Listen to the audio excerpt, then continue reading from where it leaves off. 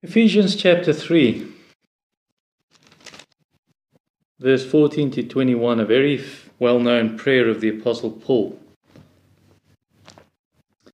And I thought it's a very appropriate passage for a time like this.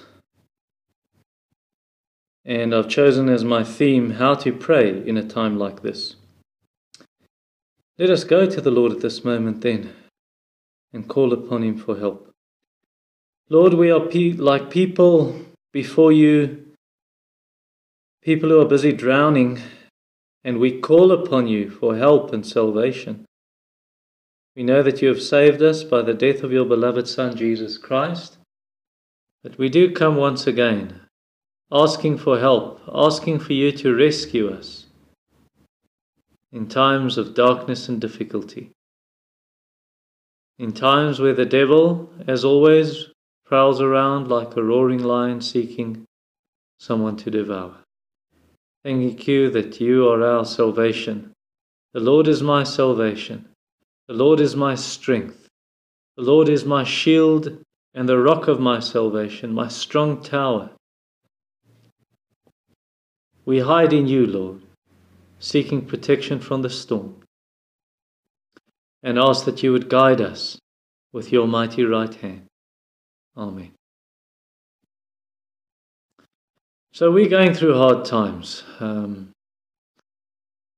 People in our church who are very ill of COVID. People in the church who are struggling financially because of the economic crisis. People in our church who have got other illnesses and various other trials we're going through at the moment. And it's in a time like this we need to learn how should we pray. And this is where Ephesians 3:14 to 21 comes in. Paul says, "For this reason I bow my knees before the Father, from whom every family in heaven and on earth is named, that according to the riches of his glory he may grant you to be strengthened with power through his Spirit in your inner being, so that Christ may dwell in your hearts through faith.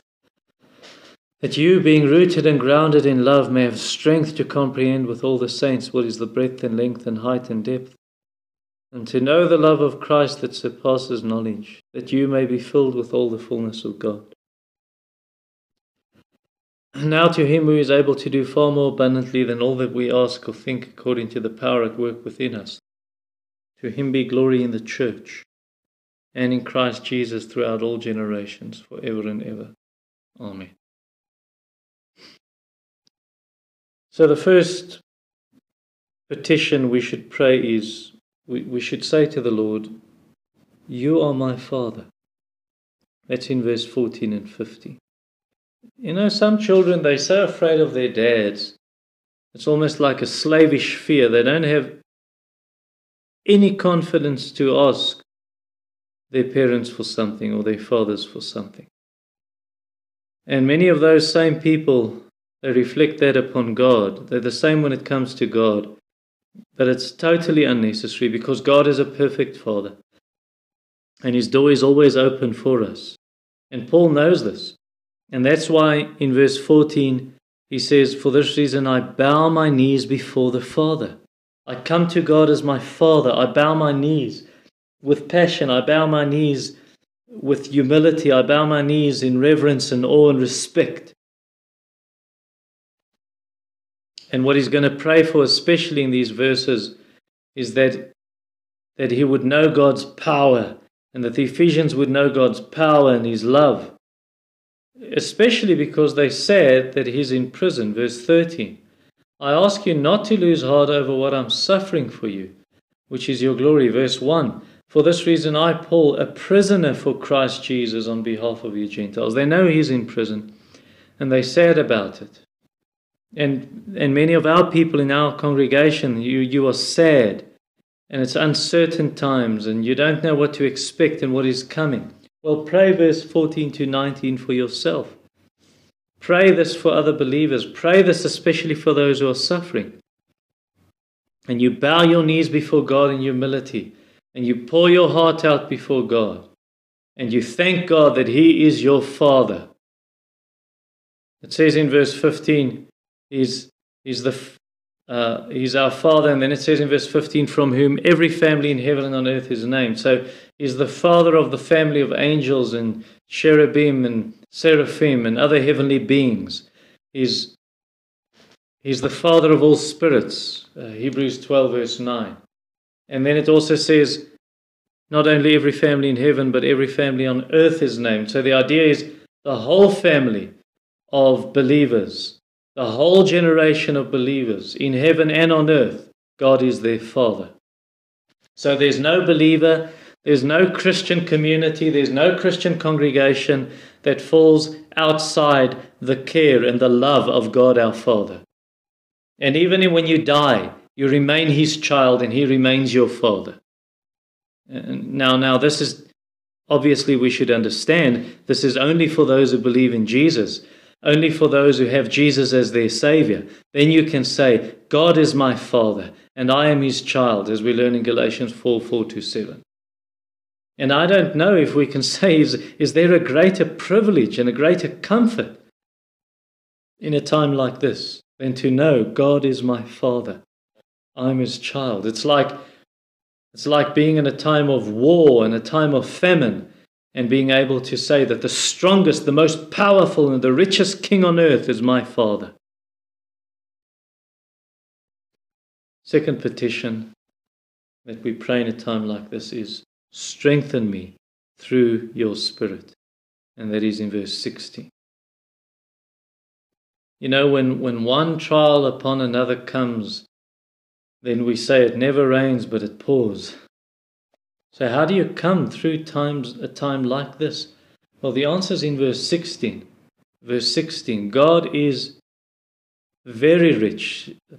There's no limit to His riches. It speaks in verse 16 of according to the riches of His glory. The riches of His glory. God has enough grace and enough strength, enough power, enough love, more than sufficient to fill you 1,000,000,000 times over. Every one of us 1,000,000,000 times over. And then even if he did so, and once He has done that, it wouldn't make the least impression, or that's the wrong terminology. It wouldn't in the least take away any of His riches, because God is an eternal being. He's an infinite being. As we read in Job chapter 11, in verse 7-9, can you find out the deep things of God? Can you find out the limit of the Almighty? It's higher than heaven, what can you do? Deeper than Sheol, what can you know? Its measure is longer than the earth and broader than the sea. So you can ask for as much grace and as much power and as much of a sense of God's nearness and God's love as you wish for. Ask as much as you want. You will not exhaust the mine of God's glory. Verse 16, that according to the riches of His glory. Psalm 145, in verse 3, we see that God's greatness is unsearchable. 147, verse 5, there is no limit, there is no end to His power. Isaiah 40, verse 28, when God gives power, it's not as if His power becomes less. God can give power. His power is not exhausted. There is no end to His mercy. Great is His faithfulness. His mercies are new every morning. God is like a power station. It just keeps on running, unlike South African power stations. And we need this power of God in our hearts. We need this power so that we can understand just the immensity of His love. Verse 16, according to the riches of His glory, He may grant you to be strengthened with power through His Spirit in your inner being. And then He continues, why do you need this power? In verse 18, so that you can understand the love in verse 18 and 19. And we need it, especially if 2021 is going to be anything like last year, or perhaps worse than last year. And so you cannot be like a Buddhist who thinks that he can rely on his inner strength, his so-called inner strength, inner resources. We don't have inner resources in ourselves. We need the supernatural empowerment of the Holy Spirit. That's what we should pray for, verse 16. That according to the riches of His glory, He may grant you to be strengthened with power through His Spirit in your inner being. And if you have this strength, then you can be truly strong in the inner man, though your outer nature is wasting away, though bodily you become sick and weak and ill, and perhaps even go through the valley of the shadow of death. Inwardly you have power through the Spirit. 2 Corinthians 4 verse 16. Third petition. Third prayer request. Please dwell in me. That's in verse 17a. That's what we pray in a time like this. How do you understand verse 17? So that Christ may dwell in your hearts through faith. How do we understand that if Christ is already living in us through His Spirit? He lives in every believer. He dwells in every believer. If you don't have the Spirit of Christ, you don't belong to Him. Romans 8 verse 9. I think how it works is it's like buying a house. So once you purchase the house, you pay for the house. The house is yours. But it's not a home yet. It's not your home yet. It's your house, but it's not homey and the way you want it. The way you want this house to be. You still need to change and paint things differently and move things around and perhaps break out a wall and build a new wall and put in new kitchen cupboards to make it the way you want it to be. And it's exactly the same with Jesus. So although Jesus already lives in you as a Christian, He wants to change your heart into a place where He feels at home. That's the point of verse 17. So that's why he throws out the old furniture of sin, and He replaces it with a new furniture of the fruit of the Spirit. And so slowly but surely He's changing this house. He's changing your heart. And He's changing you so that you become a house where He really wants to dwell and He feels at home. You become more and more like Jesus, and He lives in you by His Spirit. So verse 16, the Spirit in your inner being. Verse 17, Christ now dwells in you. So it's Christ dwelling in you by His Spirit. I no longer live, but Christ lives in me. He sends the Spirit to be with you and in you forever, Jesus said in John 14. And if you obey His commandments, then it proves you truly love Him, and the Father will love you. And Jesus says, and we will come and make our dwelling with you. We will live with you. And that happens through faith, verse 17. So that Christ may dwell in your hearts through faith. So if you believe that Jesus will be for you everything He promises in His word, so you believe His word by faith, and then Christ dwells in you. And I had to be reminded of this quite recently. So I told you, a month ago, 2 months ago, that for more than 2 decades I had this battle with impure thoughts, and then suddenly it came over years, but it was also in a moment. All of a sudden it's like the Lord revealed to me in His word. He enlightened my heart to understand how to take these thought captives and make them captive and make them obedient to Christ, how to overcome these impure thoughts. But then some time ago I was tempted again. Just actually a week ago I was tempted again with impure thoughts, and I didn't battle them as I ought to have done, and as I knew, and as the Lord had taught me how to battle and fight and overcome these thoughts. And the next morning in my quiet time from Jeremiah, the Lord showed me, you don't believe me. You don't believe me. This sin that you're committing is the sin of unbelief, because I have promised to be enough for you. I have promised to satisfy you with myself, but you don't believe me. You have believed the lie of sin, the lie of Satan's temptation, that sin can make you happy and it cannot. I've promised to be enough for you. And then the Lord helped me to see and to be reminded. I must say, believe what God has said. He will be enough. Christ will dwell in your heart through faith. He will satisfy you. Fourth petition. Give me strength to understand your love, or to know your love. That's in verse 17b to verse 19a. So D.L. Moody had this experience in New York. Ian Murray writes in his book Pentecost Today, where Moody, he says it's almost too sacred to relate this experience and to tell of this experience. But he needs to just share that he was praying, and it's like wave upon wave of God's love just overwhelmed him. And he said to the Lord, please stop. Please do not reveal more of your love to me. Let me not experience more of this, because I do not have the strength to contain it. Or else give me the strength to contain it. And he said, I went back to preaching again, and my sermons were different, but conversions were in the hundreds. Hundreds and hundreds and hundreds of people were converted under my preaching from that day on. And he said, if you would tell me to not have that experience, and you'd give me all the world with its riches and gifts would be like dust on the scales. I wouldn't want that. I want this experience of God's love.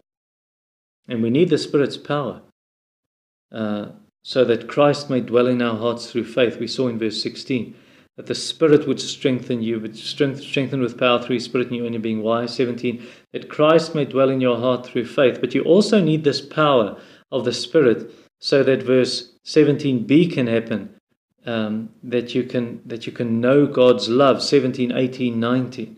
Now we understand something of this already through the cross of Christ, so that we are rooted like a tree rooted in the soil. We are rooted in Christ's love. Verse 17b, that you being rooted in love, we're like a building on a foundation. We are grounded in love. So we've got the objective understanding and experience of Christ's love when He died on the cross. But now we can pray, and we must pray for a fuller experience of this through the Spirit. God has poured His love into our hearts through the Spirit. By the Spirit He has given to us. Romans 5 verse 5. And then verse 19, to know the love of Christ that surpasses knowledge. So we want a fuller experience of this. And in order to experience this in its fullness, you need to be part of a church. You need to be part of the body of Christ. Verse 18, that you may have strength to comprehend with all the saints. John Stott says, quote, it needs the whole people of God to understand the whole love of God. End quote. How will you know the fullness of God's love if you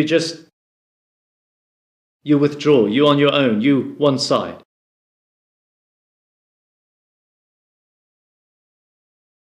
Will you not understand more of this love if you're part of a church where people pray for one another, especially when we go through difficult times, go through hard times, where people bear one another's burdens, where people share with one another, where people serve one another. Verse 18, that you may have strength to comprehend with all the saints. All the saints, we want to understand this love. And it doesn't stop with our own congregation or your own church.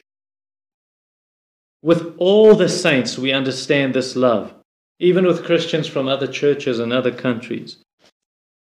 I've got 2 examples of this, and I can give more, but I think 2 is sufficient to prove the point. A couple in our church lost their son. Their son died of COVID. But when their son was sick and in hospital, Christians from all over the world, literally from all over the world, prayed for them. Christians they had never met before. Or when my daughter was in hospital last year, Christians she had never met phoned her. They sent her WhatsApps. They bought data for her so she could keep contact with us because we weren't allowed to visit her because of COVID. People gave money for her to see a plastic surgeon for this wound on her head to fix this. People gave money. Christians we had never met and she had never met gave money for her to see a nutritional scientist. So it's wonderful. We praise God when people in our own congregation serve one another. And yet, to a certain extent, in a certain sense, you see more of the love of Jesus. And it becomes clearer when Christians you have not even heard of start serving you and praying for you. That's what verse 18 means. That you may have strength to comprehend with all the saints what is this love. And we should do the same for one another then. I think, for instance, of our brother in Afghanistan. the persecuted church, and we've started supporting him financially. You know, Christians in the mission field and believers in other churches, when you start supporting them and serving them and praying for them and letting them know that you're doing so, it's like you're letting them know you are not forgotten. The Lord will send his helpers to meet your needs. And they're so encouraged by that. Verse 18, that you may have strength to comprehend with all the saints. What is this love? Please understand, you cannot understand the love of Jesus. Realize this, you cannot understand the love of Jesus as you ought if you withdraw. If you're all on your own, you don't mix with other believers. If you really cannot help it, you're ill and you can't meet with them, or there's some other very good reason why you cannot gather with believers, that's something else. And then Jesus will come to you personally and encourage you, as in Acts 16, where Paul and Silas are in prison, or Revelation 1, where John is on the island of Patmos, a prisoner, and he cannot gather with believers. Then Jesus comes to you and he meets with you. But in general, you must be part of a church if you want to fully understand and experience this love. And then you will understand verse 18, the breadth and length and height and depth of his love. So the breadth of his love, verse 18, it's like this love hugs you. It puts its arms around you. The arms of Christ come around you. They surround you. And this love is so wide, it's so broad, it even includes unbelievers. God so loved the world that he gave his only begotten Son. This is a love without bottom or shore. So don't think that you are the one person on earth that the Lord does not love. The Lord does not love you. You're the great exception. No, you're not. No, you're not. The Lord Jesus will love you, even if your parents did not. My father and mother have forsaken me, but the Lord will take me in. Can a mother forget her child? Even a mother can forget, but the Lord will never forget you. So that's the breadth of his love. What about the length of his love? The love of Jesus is like a ruler. And children will understand this. They use rulers in school. It's like a ruler that it has no ends. It starts nowhere and it ends nowhere. And so the love of Jesus for his people, it goes from eternity to eternity, the eternal past to the eternal future. His love never ends. Psalm 136, again and again the refrain. There's no end to his mercies. His mercies endures forever. His mercy endures forever. And then in Isaiah 58, in verse 8, and in verse 54 at least, Isaiah 54, verse 8 and verse 10, the prophet says, in overflowing anger for a moment I hid my face from you, but with everlasting love, I will have compassion on you, says the Lord your Redeemer. Verse 10, the mountains may depart, the hills be removed, but my steadfast love shall not depart from you. My covenant of peace shall not be removed, says the Lord who has compassion on you. That's an eternal love. I've loved you with an everlasting love, Jeremiah 31 verse 3. Jesus loved his disciples to the limit, to the end, John 13 verse 1. 1 Corinthians 13, 8. Love never ends, it never fails. Faith, hope, and love, these three abide, and the greatest of these is love. He loved you from before the foundation of the world. He chose you in Christ. In love, he predestined you for adoption as sons through Jesus Christ. So that's the length of his love. The height, also in verse 18. Just like a PhD in math. It's too high for a great R child to understand. It's too high. It's like it passes right over his head. And so God's love is too high to understand. It reaches to the heavens, his faithfulness. His steadfast love reaches to the clouds, says the psalmist. God loves you with the very same love with which he loves his very own Son. John 17, verse 23. Jesus prays that. Father, the world will see you loved me, or you loved them as you loved me. That's the height of his love and the depth of his love in verse 18. God's love for you is so deep that he left heavenly glory, he left his home in heaven, and he hung on a cursed cross, on a cursed tree, so that you could be with him. That's how deep it goes. He comes right down to the depths of our human need, even our human sinfulness and hopelessness, and he comes to save us. How can we fathom the depths of God's love? How can we plumb the depths of his love? What do we really understand of the love of God? And why do we so easily doubt the love of God when things go badly with us? He who did not spare his own Son, how will he not freely with him graciously give us all things? Graciously. What the love of God, the love of God. So pray for power to understand and to know the love of God. When he says that you would know this love, we're not talking here about a mere intellectual knowledge. We're talking about an experiential knowledge, an experimental knowledge, an intimate knowledge, a personal experience of the love of God, something you cannot learn from books. It's like that knowledge in Genesis 4 verse 1. Adam knew his wife Eve and she became pregnant. That's not an intellectual knowledge. That's an experiential knowledge, a personal knowledge, an intimate knowledge. This is a love too great for the human mind, for the human understanding. Verse 19, to know the love of Christ that surpasses knowledge. All the libraries of the world does not have enough place, enough shelves to explain, enough books to explain what this love is. Why? Because God is love. Who can explain God? And if you want to experience this for yourself, then the Holy Spirit must take you to the cross and leave you there and teach you what the love of Jesus means. And then you will know this love that cannot be known, verse 19. To know the love of Christ that surpasses knowledge. And then even in the deepest darkness, you will lay your hand on your mouth and you will be overwhelmed with the love of Jesus. And you'll worship him. Fifth petition, fifth prayer request, the thing we pray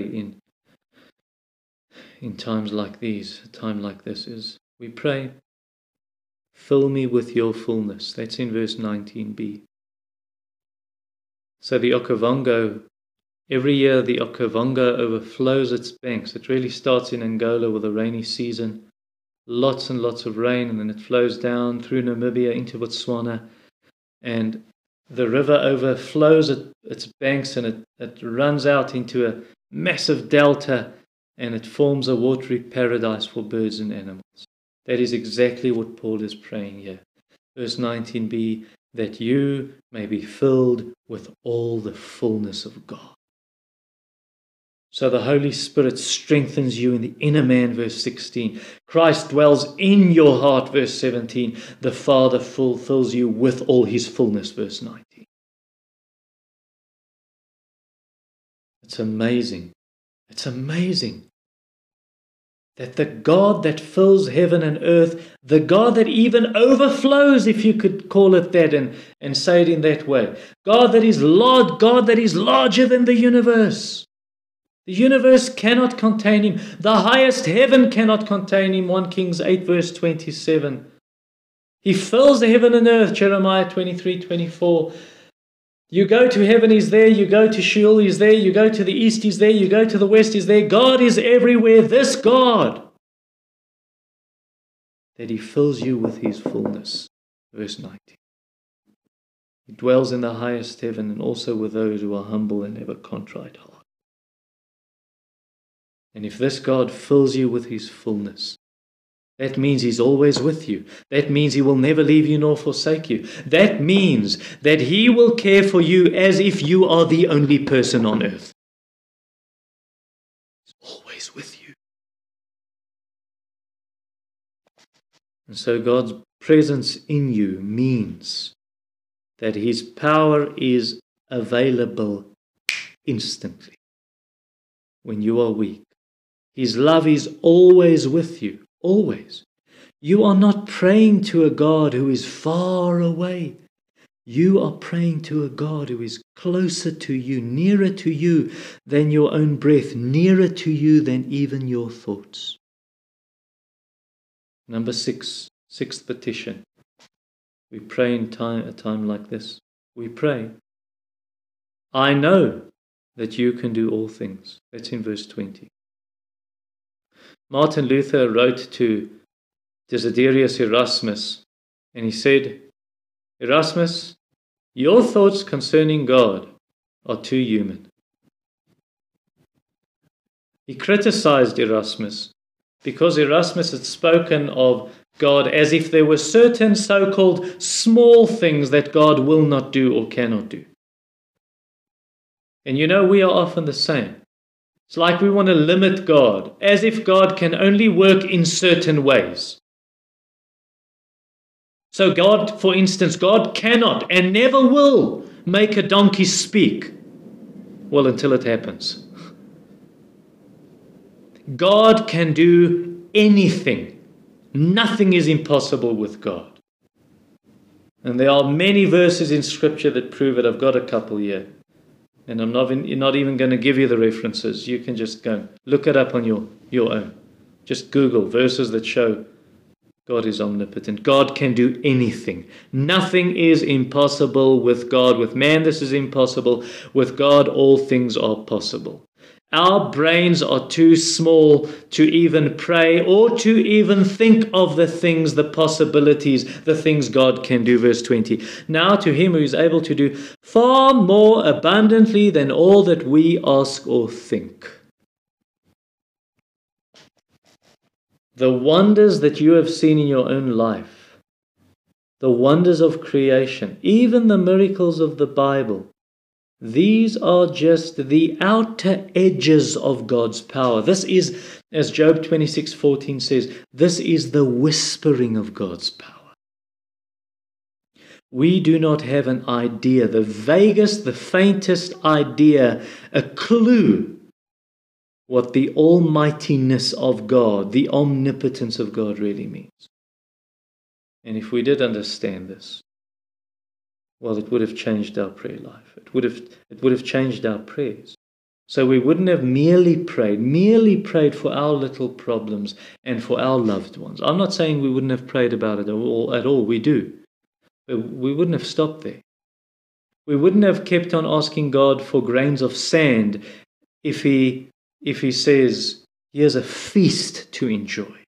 We would have started praying for whole countries and nations and the generations to come, and for revival and for things that have an impact on eternity. And we would have known very well God can answer these prayers. Verse 20. Now to him who is able to do far more abundantly than all that we ask or think.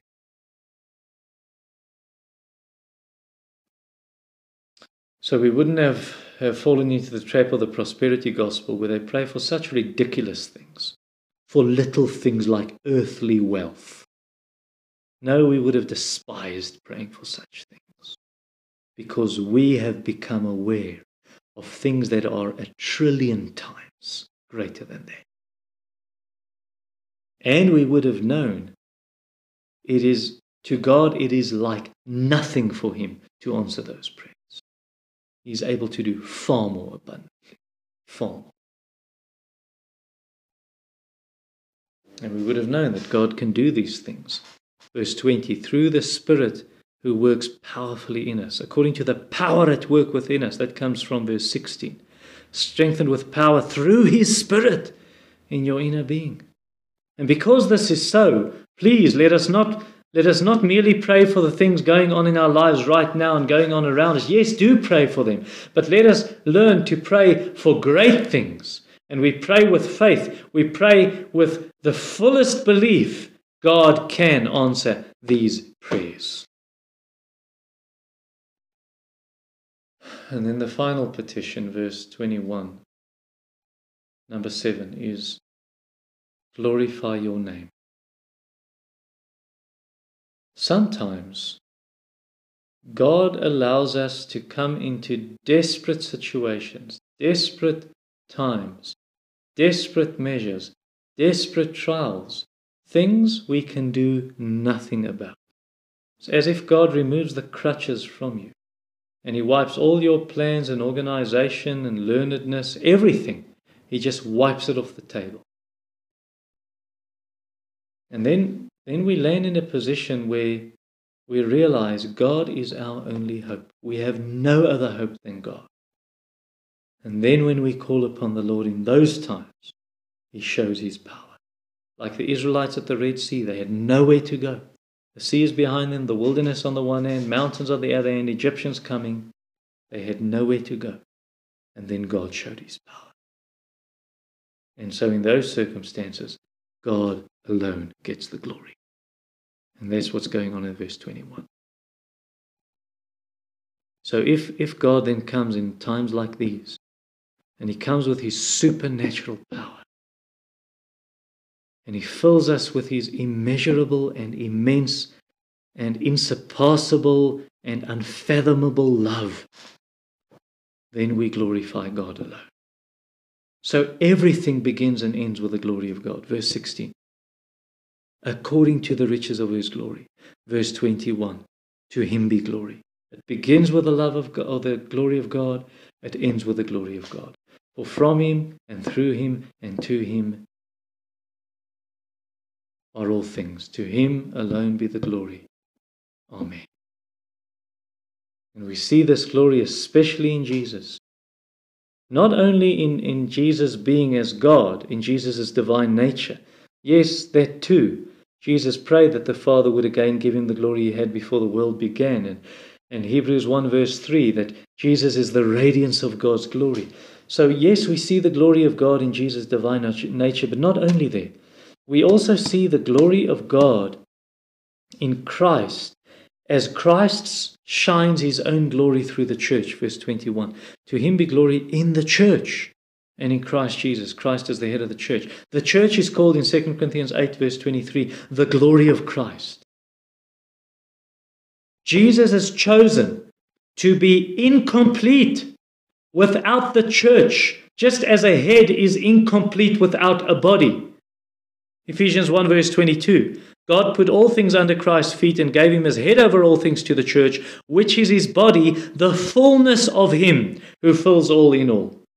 Chapter 4 verse 13, again speaking of Christ and the church, until we attain to the unity of the faith of the knowledge of the Son of God, to mature manhood, to the measure of the stature of the fullness of Christ. Jesus washes us as a bride is washed for the bridegroom. So now the bride reflects the glory of the bridegroom, just like a lake reflects the beauty of the snow-capped mountains.